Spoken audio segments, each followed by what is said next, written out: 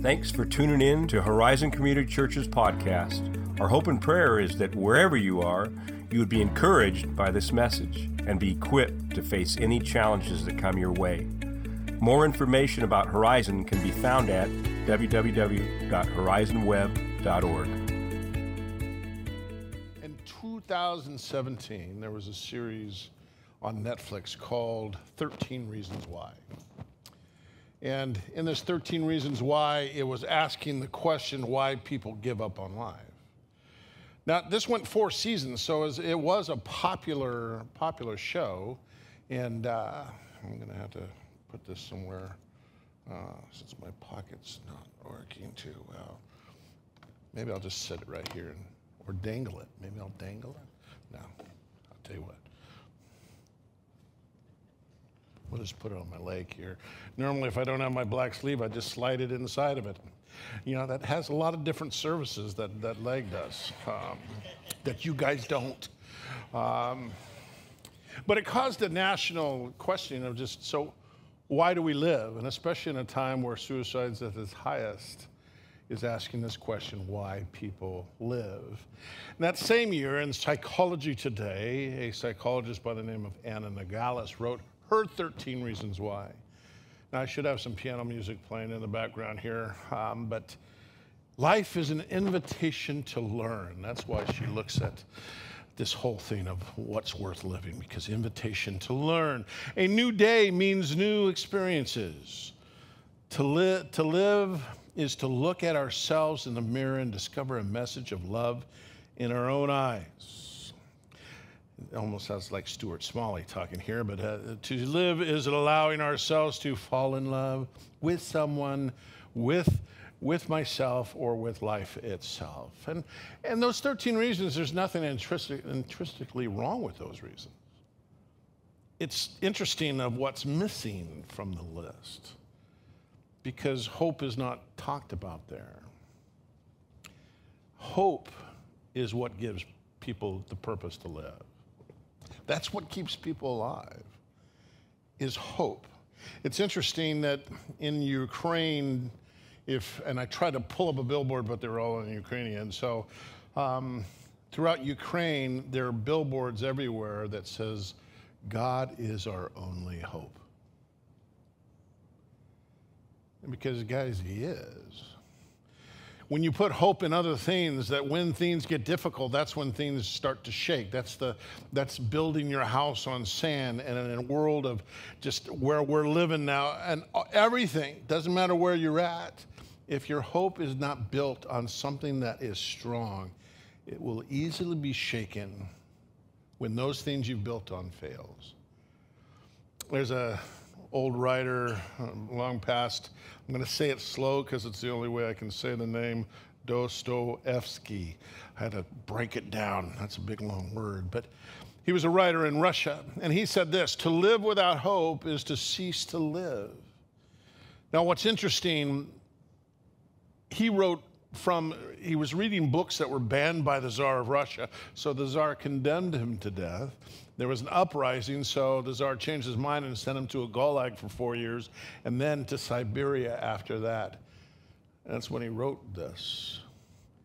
To live without hope is to cease to live. How important hope is. In the dictionary, hope is defined this way: a feeling of expectation and desire for a certain thing to happen. You know, we talk about hope like, you know, kids, you know, they can't wait till Christmas comes because they're anticipating the presents under the tree and the time is clicking. Their hope is that expectation and desire to open that. And not that that's a bad hope, but a lot of people use that hope as, oh, I hope it's going to happen, I hope it's going to happen. But there is a hope that we can anchor to where our expectations of what is going to is mixed in with a deep down desire. And that's biblical concept of hope, is a confident expectation. Romans 8:24 says this: for in this hope we were saved, but hope that is seen is no hope at all. Who hopes for what he already has? But if we hope for what we do not yet have, we wait for it patiently. And the Hebrews 11:1 talks about this whole thing. Now, faith is being sure of what is hoped for and certain of what we do not see. Hope is that expectation that's mixed with desires. And the one who gives us hope, this anchor that to our soul, is God himself. In Hebrews chapter 6, the writer says this: God did this so that by two unchangeable things in which it is impossible for God to lie. Let me say that again.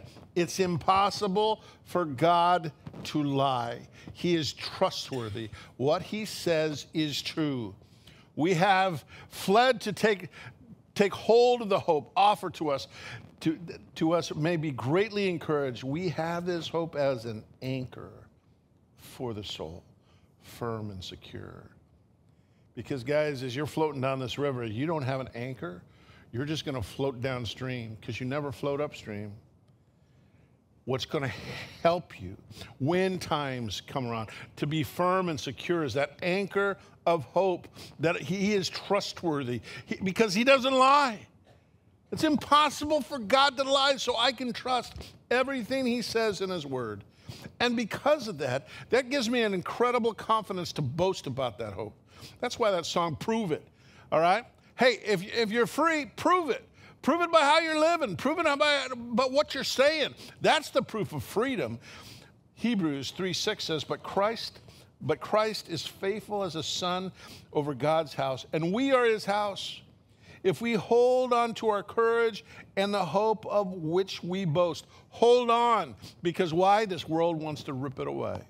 This world wants to rip it away, so you just go floating down the river. Hope, an anchor for your soul. And because of that hope, you can be extremely bold. Paul says in 2 Corinthians 3:12, therefore, since we have such a hope, we are bold. Because, guys, it's hard to intimidate someone who's not afraid to die. I mean, you can't intimidate someone who's got a hope that something better's coming. How are you going to scare that out of the person? You can't. That's why Paul said, I have this hope. But we live in a world where people are without hope because they're without God. This is what Paul writes in Ephesians 2:12. Remember that at that time you were separate from Christ, excluded from citizenship in Israel, and foreigners to the covenants of this promise. You were without hope and without God.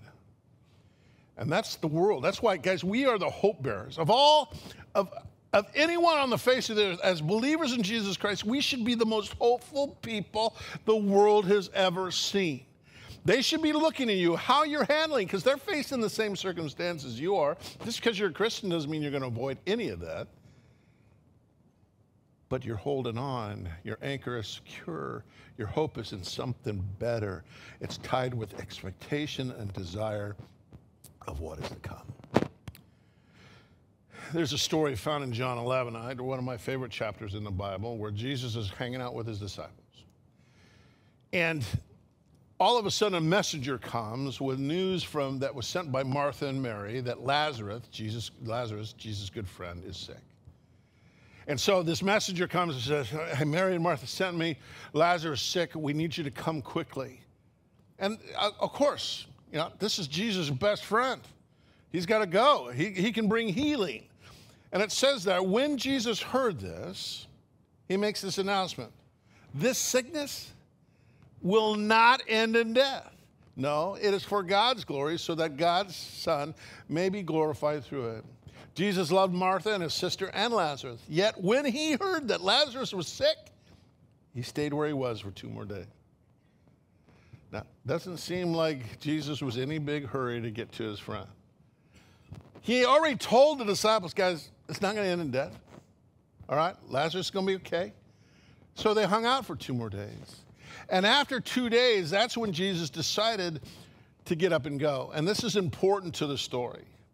Because in John 11, verse 11, he says, after he had said this, he went on to tell them, our friend Lazarus has fallen asleep, but I'm going there to wake him up. So twice now. He tells his disciples twice the end of the story, which is really important to understand the story. And so he heads back to where Lazarus is. Martha hears that Jesus is coming, so she runs out and meets Jesus. And she says this in verse 20, Lord, if you had only been here, my brother would not have died. But I know that even now God will give you whatever you wish.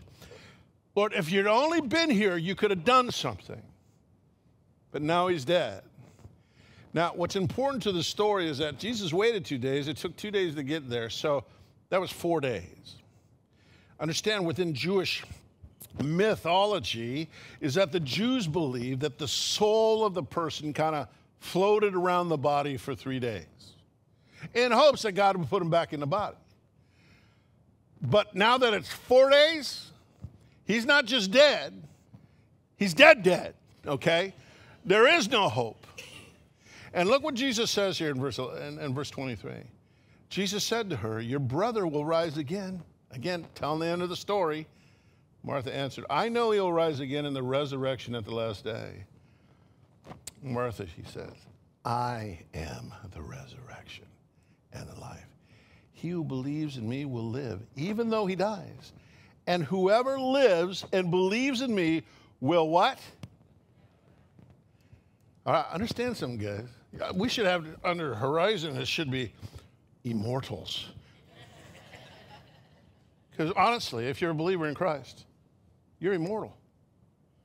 I mean, this body may shut down, but Tim Stevenson is never going to shut down. Not because of anything I've done.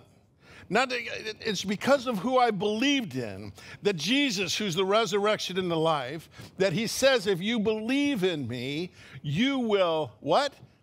Never die. Never die. We're all immortals. You can go home and tell your friends that.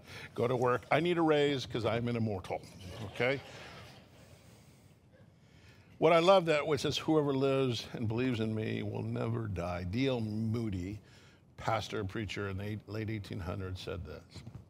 Some morning you will read in the papers that D.L. Moody is dead. Don't you believe a word of it. At that moment, I shall be more alive than I am now. I was born of the flesh in 1837. I was born of the spirit in 1856. That which is born only of the flesh will die. That which is born of the flesh and the spirit will live forever.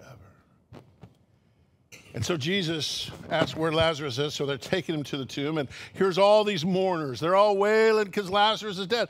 Obviously, Lazarus was a good, great guy, and Jews know how to mourn. I mean, they'd hire professional mourners if you had enough money. You just have people out there, you may not know the guy, but you're getting paid. And so here's all this mourning going on, and Jesus comes into the place. In verse 33, when Jesus saw them weeping, saw Martha and Mary weeping, the Jews come along, they're all weeping. It says here, he was deeply moved in spirit and troubled. Where have you laid him, he asked. Come see, Lord, they replied. And Jesus wept. Shortest verse in the whole Bible. Say that together. Jesus wept. One more time. Jesus wept. You memorized the verse today. See?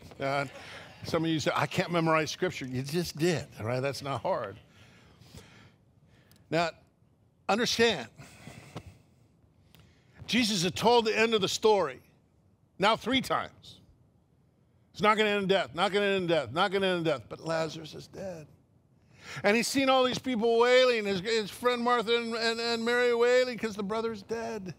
And it says here, as Jesus saw this, he was deeply moved in spirit and troubled. And I know I've talked about this before, but it's so important to the story. Jesus was not crying because he was having compassion on everyone around him.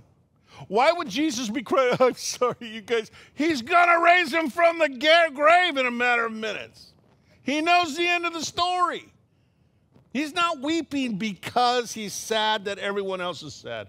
And the reason I know that, it says, when he was deeply moved in spirit and troubled. In the Greek, it's the way it's all formed. If it just said he was deeply moved, then he would have been having compassion. If it would have said he was just troubled, he would have been having compassion. But when you put the two together, it means that he was mad. What? How could Jesus be? He's at a funeral. You don't get mad at a funeral. I've been to a couple funerals where people have gotten mad. I understand.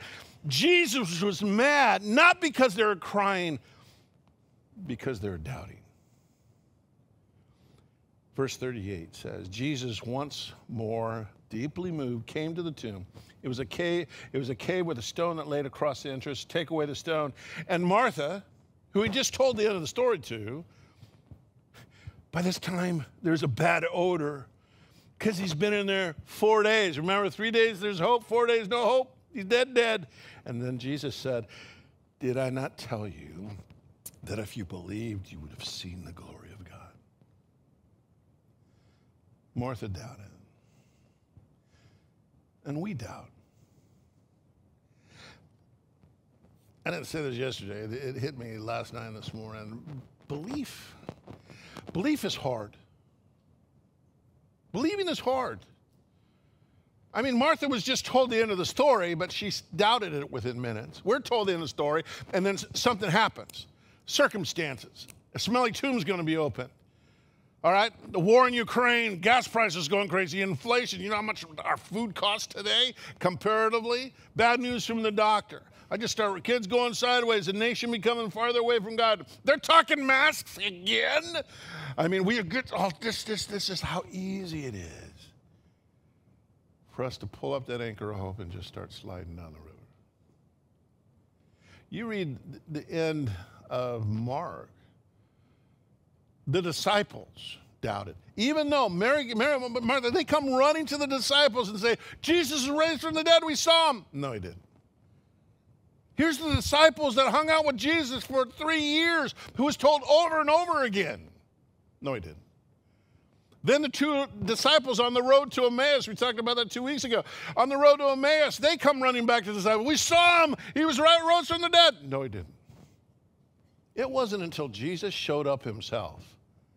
And then even Thomas, when he was told, until I can put my finger in the side and do it, and I'm not going to believe. Belief is a tough thing. There's a story in Mark chapter 9 where a father had a son who was demon-possessed. Disciples tried to do something, they couldn't do it.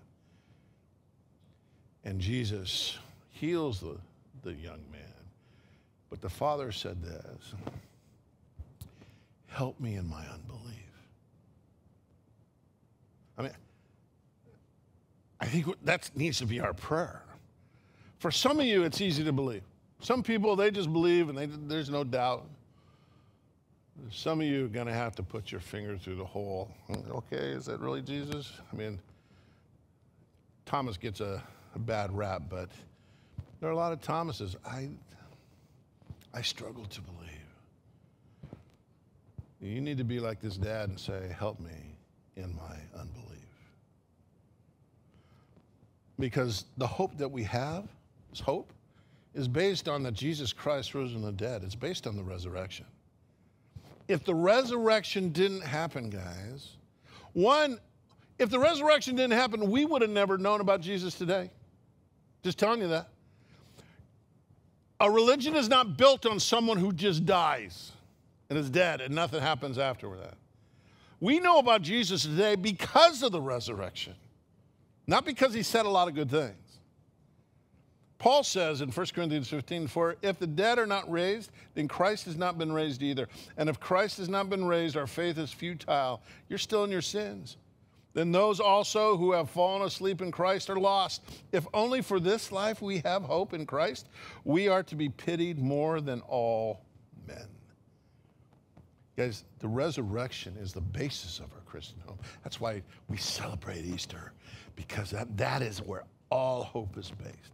If that didn't happen, you're hopeless. Go drink, go party, do whatever you want, because it doesn't matter. We're still lost in our sin. We have hope because the death was finally defeated. We have hope because we are fully redeemed someday. We have hope that there's a new creation coming. We have hope that everything wrong in this world will be made right someday because of the resurrection of Christ. And I have this hope because it's an expectation mixed with a desire that this is going to come about. And guys, this resurrection of hope is life-changing. It is. The resurrection proves, guys, that he's still alive.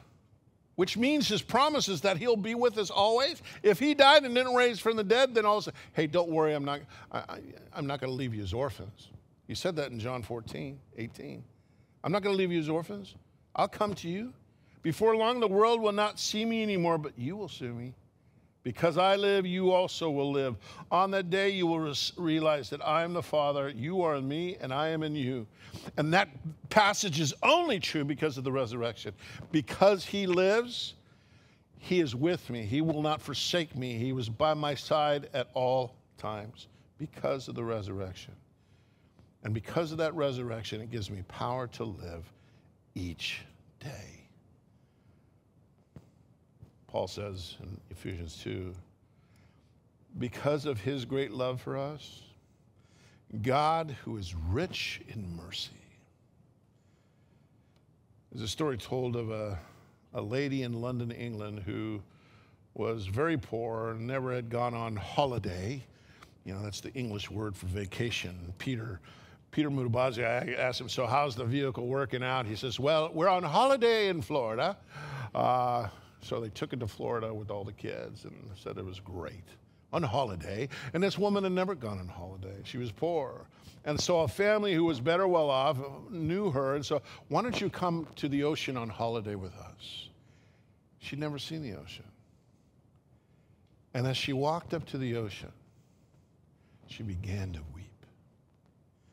And the family looks, is everything okay? I mean, why are you crying? This is what she said. This is the only thing I've ever seen that there was enough of. Well, think about that. She's looking at this is the only thing I've ever seen that there was enough of. God's mercy is this ocean, guys. There is enough for everyone. And because of that, it says, it keeps on there in verse 5, he made us alive with Christ even when we were dead in transgression. It is by grace you have been saved. And God raised us up with Christ and seated us with him in the heavenly realms. That's why when Paul writes in Philippians 3:20, our citizenship is in heaven.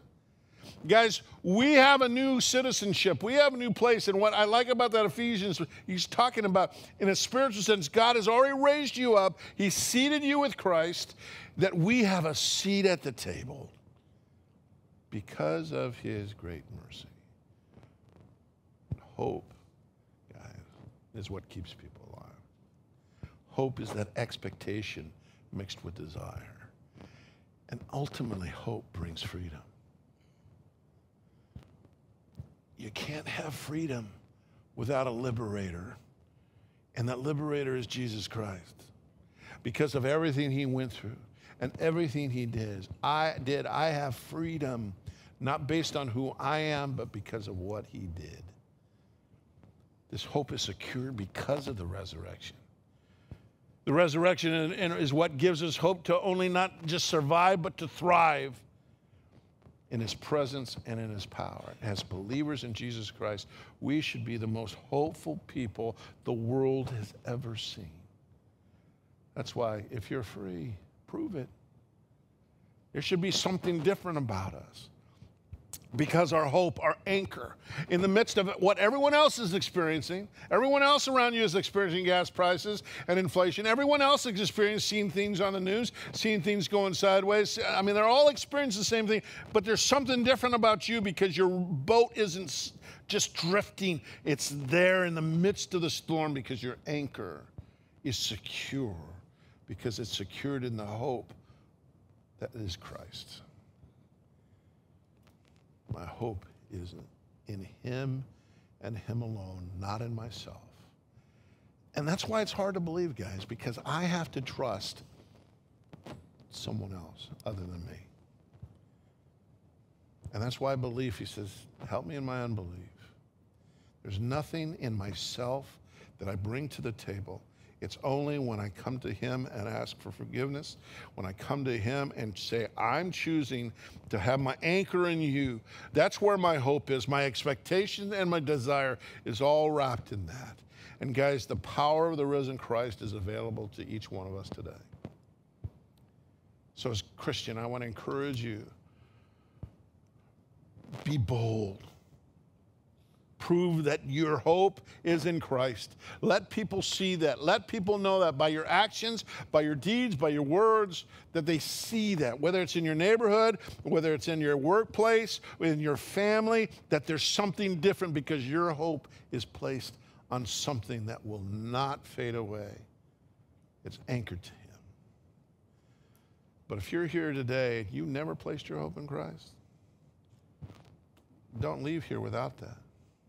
Maybe something has stirred up inside you. I want that hope. I want that assurance. I want to believe that. Help me in my unbelief. That's the power of the body of Christ to help us when we're having a hard time believing. We encourage one another every day as the day draws near of Christ's return. So I'm going to invite the band back up because we're going to sing that song, Prove It, again. I hope that gets in your soul that, man, freedom, I need to prove that. But if you're here today and you've never made a commitment to Jesus Christ, I'm going to have a prayer up on the screen that we can pray together. This song, this prayer, I write it differently every time because it's not how the words are arranged. It's the sincerity of your heart saying, today I'm choosing to believe. And what's going to happen, this song's going to be sung, and then we're going to be dismissed. There's going to be some people down here. If you pray this with me, you need to talk to these people because we want to get you the encouragement you need in this belief to walk this road together. And so let's pray this. If you've never prayed this, may this be the sincerity of your heart. I want to encourage everyone to pray, that we have boldness in praying together, to encourage those who may want to pray this for the very first time. So let's pray this. God, you are rich in mercy. I need your mercy and your grace. You sent your son Jesus to die on a cross for my sins. Jesus was buried, but on the third day you rose him from the grave. Because of that, death has been defeated. Your promises are true, and today I believe. I turn away from my sin. Please forgive me. Today, I ask you to direct my life. Thank you for the hope that you are with me always. Today, I follow you. Father in heaven, for those who may have prayed that for the very first time, to those who just need to pray that for encouragement in their heart of what is true, Father, may their hope and belief be anchored in you because you are the reason we have hope. Father, may those who may have prayed this for the very first time be filled with your Spirit. May they come down here and talk to someone so they can grow in that faith. And we pray this in Jesus' name. Amen.